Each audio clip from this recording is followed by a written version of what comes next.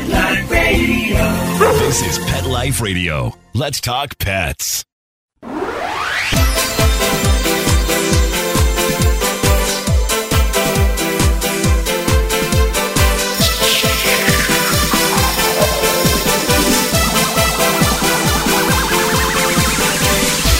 Hello! You're listening to Animal Party on Pet Life Radio.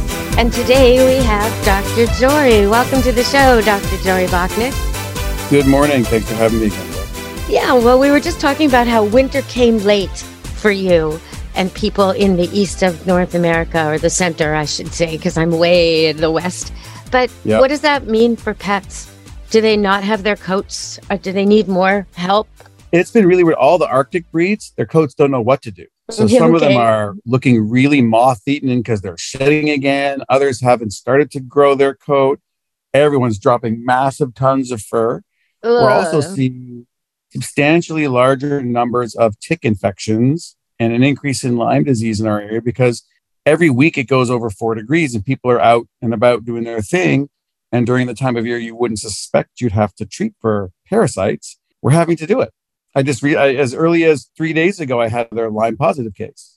Oh, no. What does that mean for the people? Like if your dog tests positive for Lyme, do you have to worry that your kids will too? I think it's important that you know that it's there.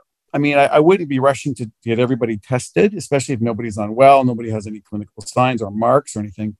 But what we really are seeing is just a dramatic shift in parasite-carried diseases simply because of the climate change that we are absolutely seeing. And it's been steadily growing and the season is slowly getting broader. The heartworm season used to be 5 to 6 months because you needed a warmer, like over 12 or 15 degrees for a couple of weeks.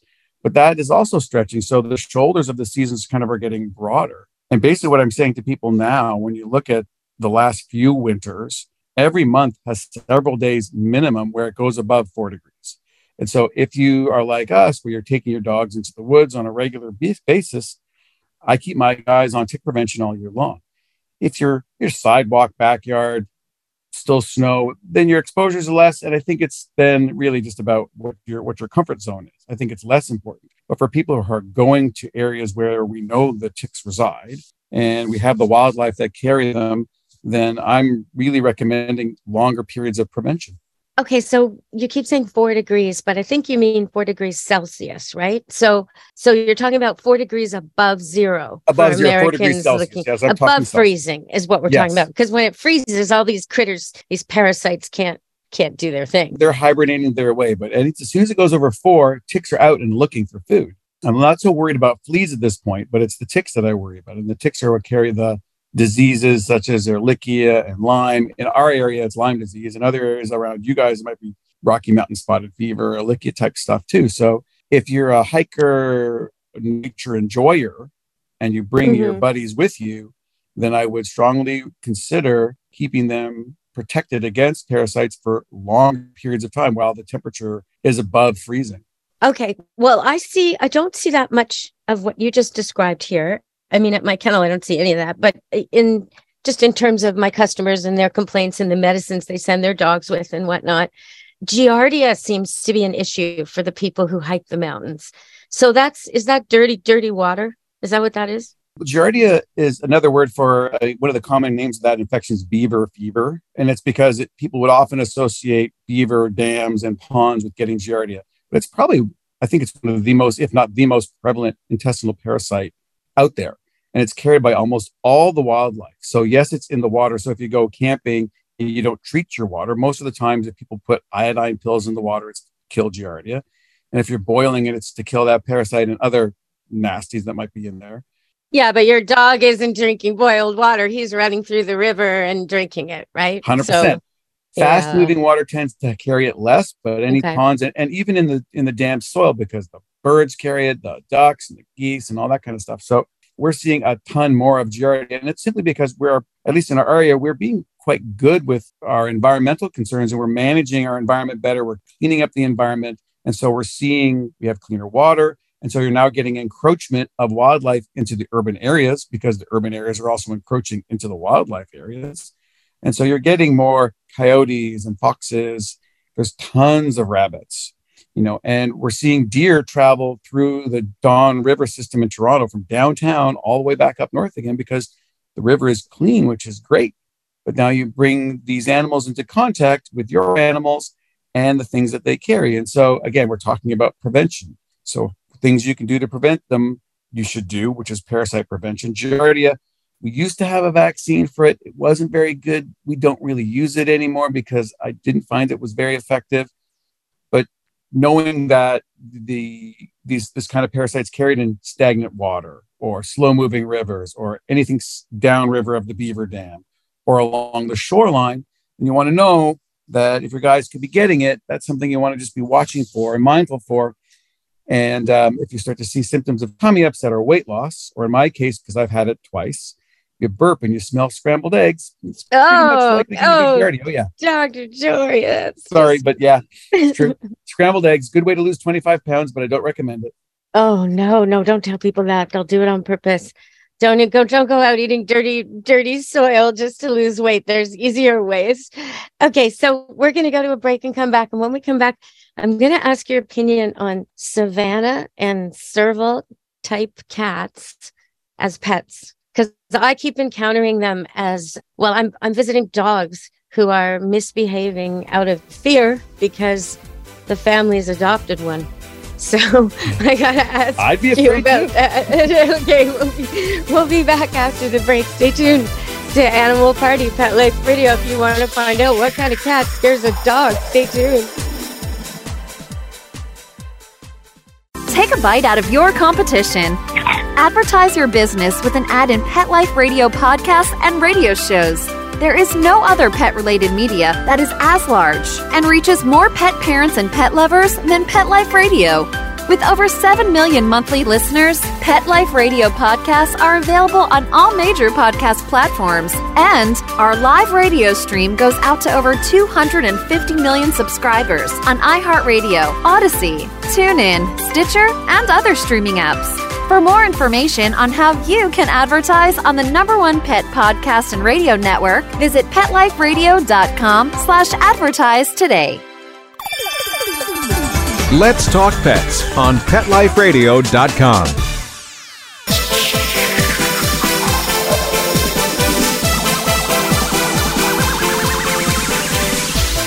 Hello, we're back with Animal Party on Pet Life Radio with me, Deb Wolf, and Dr. Joy. And, I went to this house expecting, they told me, they had this golden doodle. It was already 4 years old. They'd had no problems with it at all this whole time.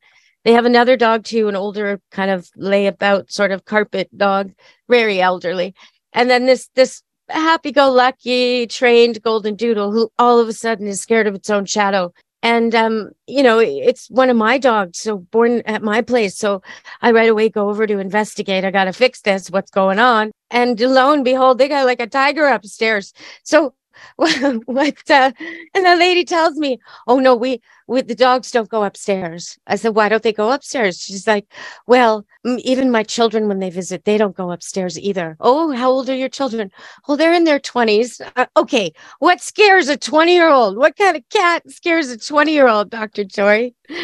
This goes to the fads of getting animals that people find cool, and apparently exotic and wild is cool. But unfortunately, they're wild animals and they're predators. And of course, the dog's afraid because the big Serval or Savannahs, they're looking at them like dinner. Yeah, well, this cat was looking at me like dinner. It came down the stairs. She was like, oh, I can't believe it came down the stairs. He never comes down the stairs. Yeah, well, he sees dinner. It's just arrived in my body. I mean, this cat was watching me. And, the lady showed me the curtains, which have now become sort of like Tarzan swinging vines. Sure. Yeah. Well, you got to feel bad for these cats because they're made for Africa. Hunting and traveling and doing. So genetically, they're driven to do. And we're trying to. It's like trying to turn them into a Persian cat. Well, they're not. They're huge too, people. They're really, really big. Yeah, they're big. I mean, you wouldn't be able to keep a bobcat in the house. That's about the size, right? Yeah, they're actually, some of them are bigger. than a And bobcat. So they're smaller than a cougar or a lion or a very large dog. But the cat is a superior predator to the canine. The feline is so much superior. So when they're in this little 10-pound package, we don't really notice that they're a lot more mighty than a dog. But when they're bigger, like 30 pounds, holy moly, or 40, those nails, those claws. Wow, no little well-behaved golden doodle's going to be able to contend with that in the attic. And again, you've got this animal keeping it in a small space. It's highly intelligent. They're supposed to spend a lot of time looking for food, using their intelligence, using their physicality, and then you cramp them in a tiny spot where they should have kilometers of territory to roam. Now they have a couple hundred square feet, and they're going to be happy there. And unfortunately, you see a lot of them on social media posting how nice they are and how fun they are. It's like people who keep other exotic creatures like primates. I think it's cruel, unfortunately. I think the people are well-intentioned, most of them, but it's cruel to the animals because you can't let them live the way they're intended, and then they come into conflict. And when the conflicts happen, the conflicts are horrible. Well, when you talk about primates, I mean, the people I've seen with them mostly are getting some kind of positive feedback from the neediness of the infant primate. Sure. But as soon as that primate ages into an age of sexuality and adulthood, they tend to abandon them because the animal's no longer this little baby with big eyes that hangs off them and is so sweet and, compelling. Now it's actually got its own desires and needs and wants, and it's really strong and unpredictable, they think. Well, it's not unpredictable to a monkey, but it's unpredictable to a human, and it's not a little baby anymore. And that's the thing. These I'm sure the serval, they're just adorable as kittens, but a month later. There's a cool factor, you can't deny it, but it's a lot more than 99.9% of people are prepared to be able to handle. And it's not fair. And the outcomes always almost end tragically. And that's where I end up getting involved. And I would prefer never to have to be involved in another one of those cases again. But they're unfortunately readily available, and unfortunately people are prepared to buy them, and there's no regulation. And now what do you do? What do you do when it's 35 pounds and everything's been fine until someone has to go to the hospital? Well, yeah, like what if they attack a child? I mean, they very well could. It's not. These are the things that happen. And just go back to thinking about what this animal was designed to do and how we're keeping it. And it's unkind, in my opinion. It's unkind to confine such a highly developed predator and try to turn it into a house cat, because they're not. Because we can't provide the range, you can't provide the stimulation, you can't provide the exercise that they need. Well, or even the primates we're talking about. I mean, you're not a monkey. Your family isn't a monkey family. Like, this is not ideal. Whatever your good intentions are, it's not the best for the monkey. No, I would consistently argue that is the case. It is not in the best interest of the animal. Or the raccoon or the deer, people adopt wildlife that's injured, which is great, but it needs to then go to a rehabilitation center that can get it on its way, as opposed to live a life of strangeness with humans forever. Yes. Where it's trained to wear clothing and do strange things. Okay, so we've kind of covered that. Yeah, definitely covered that. Bill Maher had something funny. I know you touched on how we're encroaching on the wildlife, and that's why there's more parasites in our life. But he had this to say about it. He's a comedian in the US, Bill Maher. He has a show. And he was saying, okay, so the police were searching for this bear who attacked a man. And Bill's comment was, well, they're hunting in the woods for a man who was attacked by a bear, where he was trying to kill a bear where the bear lives.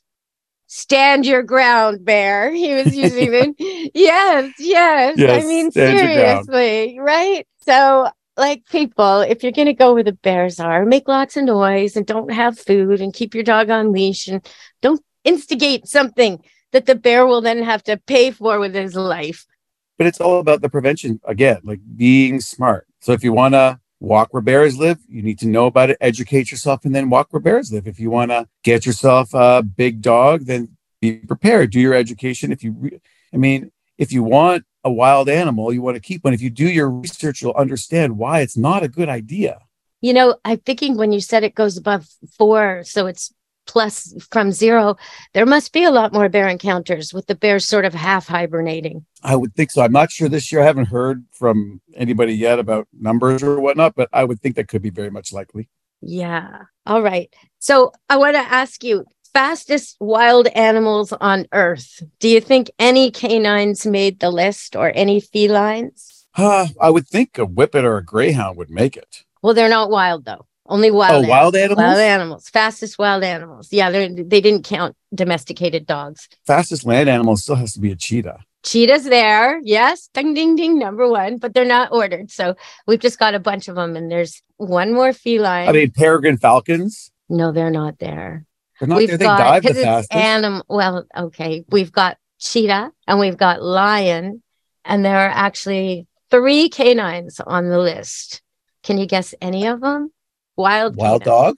African wild dog? Cape hunting dog. So you're close. It's a similar thing. Yep. 2 more. They're fast. 2 more that we encounter in our world. I'm not sure. Well, we've got, so people listen up. Gray fox is one of them, but even more importantly, coyote.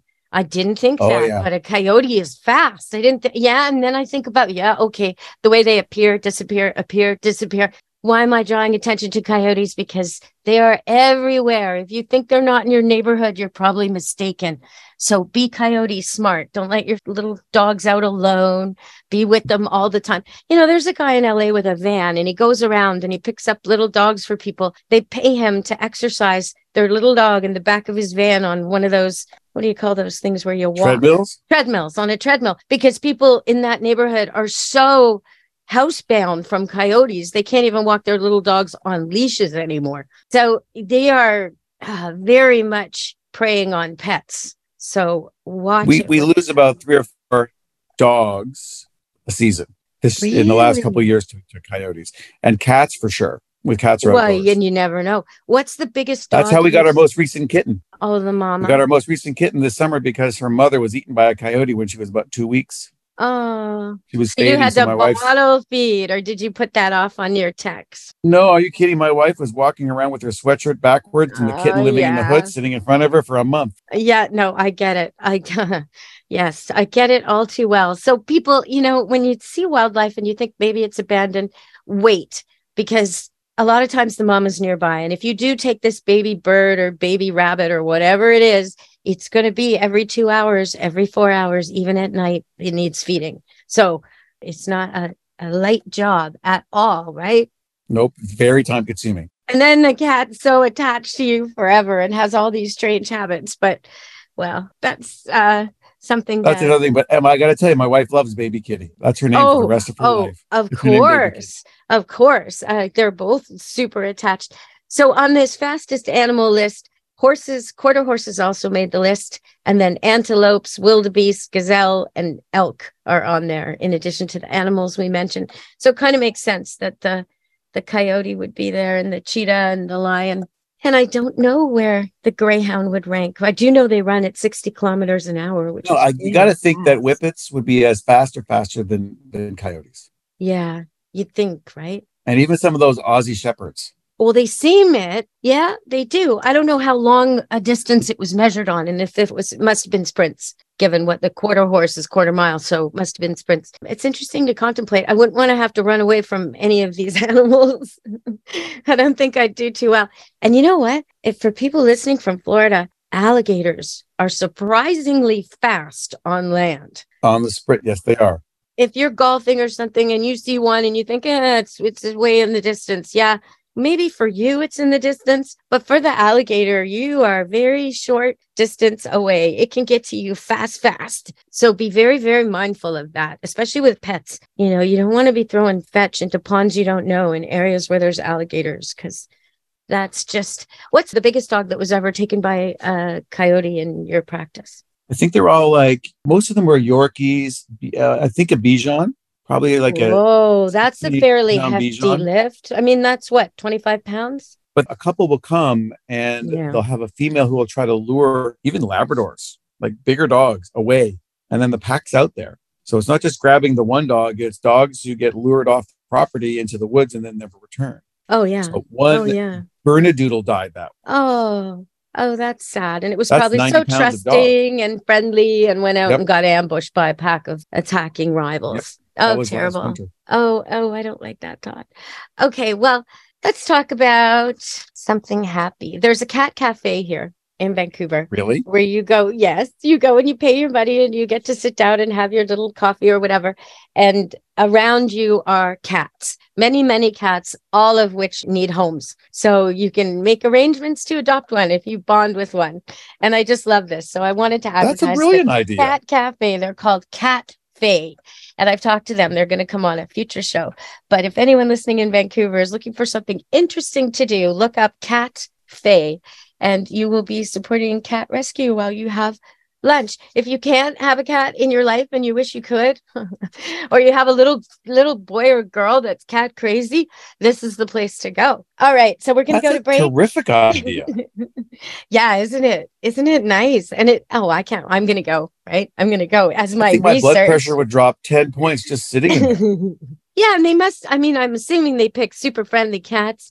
And all different types, right? I mean, they can't just have Persians lying around. They got to have some interactive cats and some toys. I'm looking forward to it. I think it sounds great. You have to let me know how you like it because that sounds super. Yes. And if you're allergic to cats, definitely take your meds before you go. Okay. So we're going to go to break and come back with Dr. Jory Bachnick from Toronto, practicing there. And I'm going to ask him, what does your vet wish you knew when you came in? When did they just try not to roll their eyes because it's so frustrating? Because, here comes another person who just doesn't have it together. Okay, so we're going to find out what the vet wishes you knew, how you can make your vet visit more productive, more efficient, safer for your animal. Stay tuned on Animal Party Pet Life Radio with me, Deb Wolf. Pet Life Radio, the #1 pet radio network on the planet, joins forces with iHeartRadio to put the power of your pets in your pocket. Awesome! Download the iHeartRadio app and rock Pet Life Radio on your phone, on your tablet, on your Xbox, in your car. Pet talk, pet tunes, and fun pet times. Pet Life Radio and iHeartRadio. Positively Possum. Let's talk pets Let's talk pets on Pet Life Radio. Pet Life Radio. PetLifeRadio.com.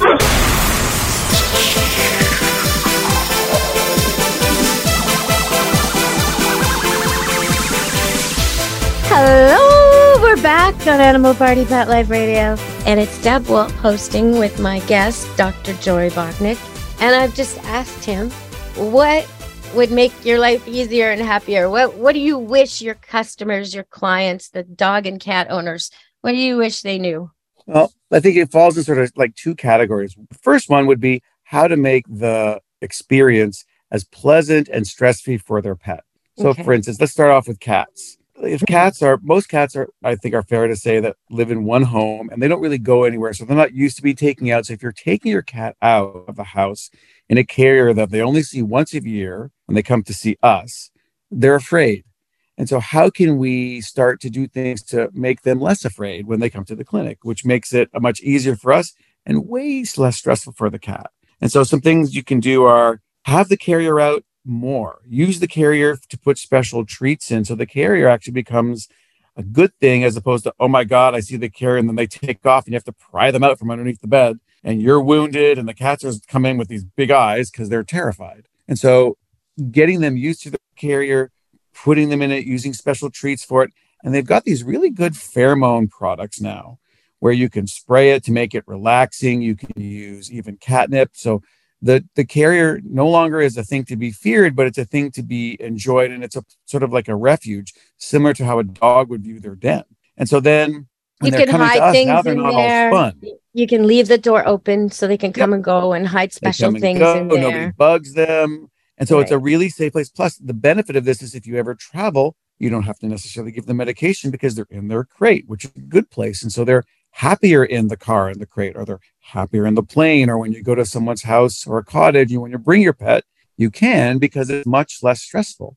Well, or even if you have no plans to ever travel with your cat, if there's a flood or a fire or something happens terrible and the rescuers come and they throw the cat in a cage, or you evacuate and you get to a shelter, your cat needs to be calm in a cage. So make sure you do this regardless. Everything about this just makes life easier later, just in case. It's all about preparation. And now some cats, they're just not people cats. And so they like the family and they just don't really love anybody else. And so if you know this, we've got options for them to just kind of take the edge off them. There's a medication I really like to use to make them less fearful called gabapentin. It's very easy. It comes in liquid. We generally give them about half of a mil to 1 mil of this. And all it does, it's not a sedative. It sort of takes all the edge off them. So they come in a lot more relaxed, which means they're not coming out knives out as soon as you open the carrier. They're kind of relaxed enough so I can do if we are slow and calm. And I have pheromone sprays in the room and the lighting is good and it's quiet. And they're in cat-only rooms, that they're much less on guard and they're much more willing to let us examine them, look at them, perhaps give them their vaccines if they need them, collect samples if we need them, without having to use more heavy-handed sedation. And so if we plan these things with our cats, I find these appointments go far more easily so that the next appointment isn't even worse than the last one. Because if every time you have to bring your poor little kitty to us, you have to find them, grab them, drag them, shove them, stick them, and schlep them, the next one's going to be 10 times worse. It's like, I remember when that thing came out, I am not going in there, and then it's like every Tom and Jerry episode you ever saw. So a little bit of preparation, a little bit of forethought can just make the whole experience easier for everybody. So there's that side of it. And for our dogs, we also have dogs who are afraid. Some dogs who are rescues who have unknown histories, who are fearful of people or new places. What I find works really well for them is just bring them by the clinic some days to get treats. Come in, say hi, grab some treats and go. So as opposed to the clinic being a place where they come when they're unwell or they have to get things done to them, they're used to coming on the way to the dog park. And they come grab treats and go. And you know what? The scale is right there, people. For all of you who think your dog is cute, pudgy, or chubby, or he's kind of like you, needs to lose a little weight, and you make jokes about it. If that's you, if every time you go to your vet for your once-a-year checkup, he has worse news to give you about your dog's weight, well, while you're visiting for this happy-go-lucky get treats visit, maybe step on the scale, get your dog on the scale, be honest with yourself, right? Because I think that's another of your pet peeves. You're talking about being honest with your dog because you're not going to make me get on that scale, are you? Right. Because I don't like being honest with myself right now. Just the dog. But that's another of your pet peeves, isn't it? People who let their dogs suffer from overweight. That weight, we're talking about our animals' well-being. So weight has got to be a primary one, because it affects every organ, affects their joints, it affects their quality of life. It affects your quality because if they lose mobility, things become a lot more challenging. And so the problem with weight is it's subtle. And if you're always looking at your pet and they're only putting a couple pounds on a year, it's a slow slide and you get habituated to how they look. You don't see it until when I see them, and I haven't seen them for a year, and your beagle who weighed 20 pounds now weighs 30 pounds. It's not uncommon. I'm like, oh my God, what happened? And that's like me gaining 60 pounds in 1 year. Yeah, exactly. People don't realize, it's only 5 pounds. Yeah, but he's only supposed to be 10 pounds. He's gained 50% of his body weight.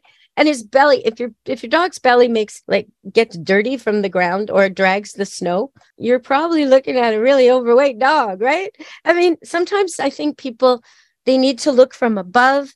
They need to feel, they need to sort of put their dog in a stand position facing them, looking right at your dog, and just take your hands, one on each side of him, and run it from the front leg to the back leg along that center, that flank, where all the ribs are. And if you don't feel any ribs, if it's all nice and soft and kind of, soft and there's no edges at all, then your dog's probably overweight, really.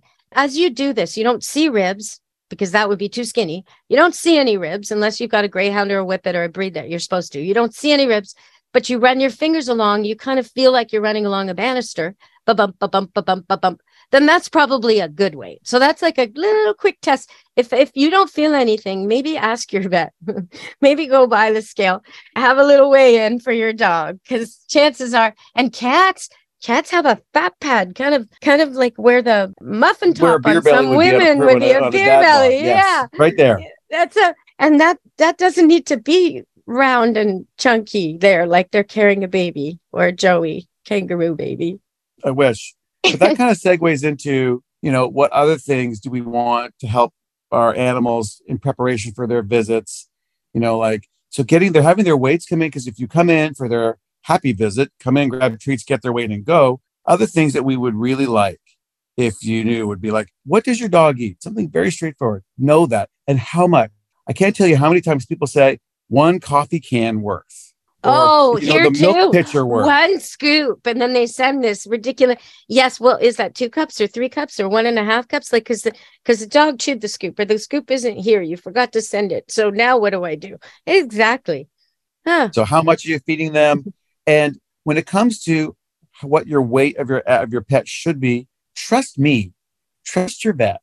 Don't trust what the internet says or what your friends say, because my goal is to have your pet be the healthiest and happiest, the longest I possibly can with you. I can't tell you how many times people say, oh, my bull mastiff is supposed to look like this. I'm like, no, not supposed to look like a Hereford cow. He's supposed to have a nice tucked up abdomen, be super muscular, and he should be able to clear an 8-foot fence without even breaking a sweat. And if he can't, then he's likely too heavy. Yeah, if you're lifting him in and out of the car and he's Exactly. 2 years old, there's a problem here. But then they'll say to me anyway, I'll say, a lot of times it's the other way around. You're not feeding your dog enough. He's too slim and he exercises a lot while he's here at camp. It's 5 acres. He runs like mad. I'm going to double his feed, or I'm going to add an extra cup of meal, or whatever it is. And they'll say, but the package says blah, blah, blah, blah, blah. Well, the packages, if you turn it over, it'll say 1 to 4 cups per meal, or some ridiculously large amount, like variation. You don't know, was it 1 cup or 4 cups? And how much? Do they know how much your dog actually weighs and how old he is? And so what about those packages? They just want you to use more, right? The food companies actually take the metabolic requirements of a pregnant lactating female to calculate what their food should be, the amount you feed, because they don't want you to underfeed. If you overfeed your pet based on their instructions, that's your problem.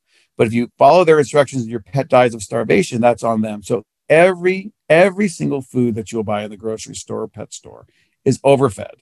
Every single one. But further to your point, nobody's life is static. So when they go to camp with you and they're running 20K a day, of course they're going to need more. But if they're sitting at home watching TV and waiting for mom and dad to come home to only walk for half an hour, they need substantially less. Right. Yeah. And that's just common sense. They don't get the same every day if they're eating the same every day. And that doesn't mean that you say to yourself, okay, we're going for a 10K run. I'm going to give him 4 cups of food right now, and then we'll head out the door. No. We don't want to be eating big meals before huge amounts of exercise. Can you talk about that for a second? Sure. It's also very appropriate because we just did a few gastric dilatation valvular surgeries on some things that we had. Talk about preventable. So here's another one. Like, you wouldn't eat a huge lasagna before you went to play baseball or football, or hockey. You just wouldn't do those things. Your dog will be more than happy to eat that, but when they run, it's going to give them gut rot. It's going to get them sick. And some of these deeper chested dogs, it can act like a little bit of a pendulum. We're not exactly sure of how it happens, but it can result in some significant disease processes, which you can result in twisting of their bowel, twisting of their stomach. You want, if you're going to have a big run, a big exercise, you want to be mostly empty on the inside. When you talk about feeding, it's after the exercise is done, everyone's recovered. What are they going to eat for dinner before they chill? What are they going to have for breakfast? That kind of thing. And it's hours after. It's not right after they come in panting. I've noticed that the herding dogs are smart enough to puke up whatever the human was stupid enough to feed them before big exercise. But a lot of dogs are not. And their stomach, what you're talking about, where their stomach turns, oh, this is huge surgery, weeks of recovery, thousands of dollars, all because you gave him a big meal or a binge drink while he was still revved up or about to go for exercise, right? And like, it's bad. Very, very high mortality. Very, very high. I think the dog in that movie, Marley, I can't remember the name of it. It was with the dog was called Marley and Jennifer Aniston was in it. I think that's what that dog died of. It's very common. It's not as rare as people think. Unfortunately not. It's getting to the point now where some are recommending my deep-chested dogs be preventatively have their stomachs tacked to try to prevent this. I'm not a huge advocate of that in our area, but I know there are many veterinarians who are, because of what they see in their areas, and so. I don't like that. That seems, I have, as you know, golden doodles, standard poodles, labradoodles. all of them, especially the poodles, could be considered deep-chested and prone to this. And I've never had any, but I tell all my owners, don't overdo binge eating, binge drinking right before. And there's some dogs who have strange habits, like they like to run through the river drinking while they run, or a strange thing like that you kind of have to train them out of so you don't get this problem. You just want them. Yeah. One of my dogs liked to find sprinklers, and he would get his foot, stop the sprinkler from moving, stick his mouth over it, fill his gut up. You'd watch it blow up like a balloon. He'd step away, barf, and he would do it again. Oh, that's got to be allowed. Yeah, of course it was. It was. See, some of course it was. All my dogs are broken. The it's like the shoemaker's children that have no shoes. The veterinarian has the worst dogs. It's true. Oh my gosh. Oh, that's terrible. Okay, so that's very positive. We could end the show there because I think that's really funny. One more thing, though, I wanted to say, I have these standard poodles, and they're really coiffed and groomed and all that. I send them for professional grooming, but they're kind of like Chia Pets. Before they need a haircut, they really need a haircut. They got this huge mass of tangled dreads and whatnot. And the other day I was petting one of them 2 days before a haircut, and she yelped when I was petting her and kind of balked and acted all head shy. And if I just went on with my day and ignored that, thought, oh, well, maybe it was a static shock. I'm not going to worry about it. La, la, la. I might not have noticed something very big, because this is a dog who's super cuddly, loves to be touched. Okay, why is she doing this? So I grab her and I look at her closely, and sure enough, there's this massive burr on inner cheek hair that's worked its way in there, right? And she right away shows me how it worked its way in there by trying to get it out with her paw, and works it even more. And it's like, so simple. I can cut that out of there, no problem. She'll have a great day. But if I leave that and leave it, it's going to become a veterinary emergency. And, it'll be a veterinary infection. Yeah, or a hot spot, or I don't know, something really gross. And it's so simple. Just touch them all the time, brush them all the time, even when they're big and furry. Make sure you get your hands on them, because stuff can be hiding and you want to find it. At minimum, the beginning of the day and the end of the day. Give them a good once over. One of the things I am telling, here's something you can tell all of your clients as well. Okay. If you're going for walks in the woods, one of my favorite preventative things, pick up a lint roller. The kind that have the tape that you peel off after you use them to roll them off, to roll your clothes with? Yes. After you go for a walk in the woods, roll your dog's body. The ticks will stick to it. And be prepared for icky things on But then you'll know which is in your environment. Because forewarned is forearmed. And there's things you can do for people with allergies, like change your clothes and brush the dog outside. If you've got a really chill dog, you can get them used to the vacuum and be able to vacuum them with a hose attachment. There's things you can do to make it easier for others. But that wipe down, you're going to get a lot of bugs on there and pollen and stuff that you don't really need breathing in your air inside. So that's a great recommendation. Clean them off. And after those walks, that's when you're going to find the ticks. And before they burrow into the skin. Stuff. Yep, you want it off before they stick on, or before they drop off in your house. Yeah, and wait, a good amount, and then reappear for the next feeding on whoever happens to be nearby, which could be you. Exactly. So, okay. So the other day, before we end, I'm just going to say one more fun thing. The other day I was picking up tennis balls all around the living room, and I ended up with a whole bunch. And so I sat there and juggled, which I do badly. But you'll never get better audience for juggling than a bunch of dogs. They think it's great. No matter how bad a juggler you are, they think it's like the most magical thing you could ever do is to sit and juggle for them. And then when the balls drop, they go for them and they bring them back to you. And it's like you're a star. So if you can learn to juggle, it's well worth it. You will definitely impress your dog with that. Can you juggle, Jory? No, really badly. Not that well for you. They don't mind. The more balls that go flying, the better. Just the attempt is worth it. Okay, so everybody, that was Dr. Jory, and we're going to have him back really soon because it's always a good show on Animal Party Pet Life Radio. Thank you for coming, Dr. Jory. My pleasure. Nice to talk to you, Debbie. Okay, everybody, be good to your animals. Let's Talk Pets, every week on demand, only on PetLifeRadio.com.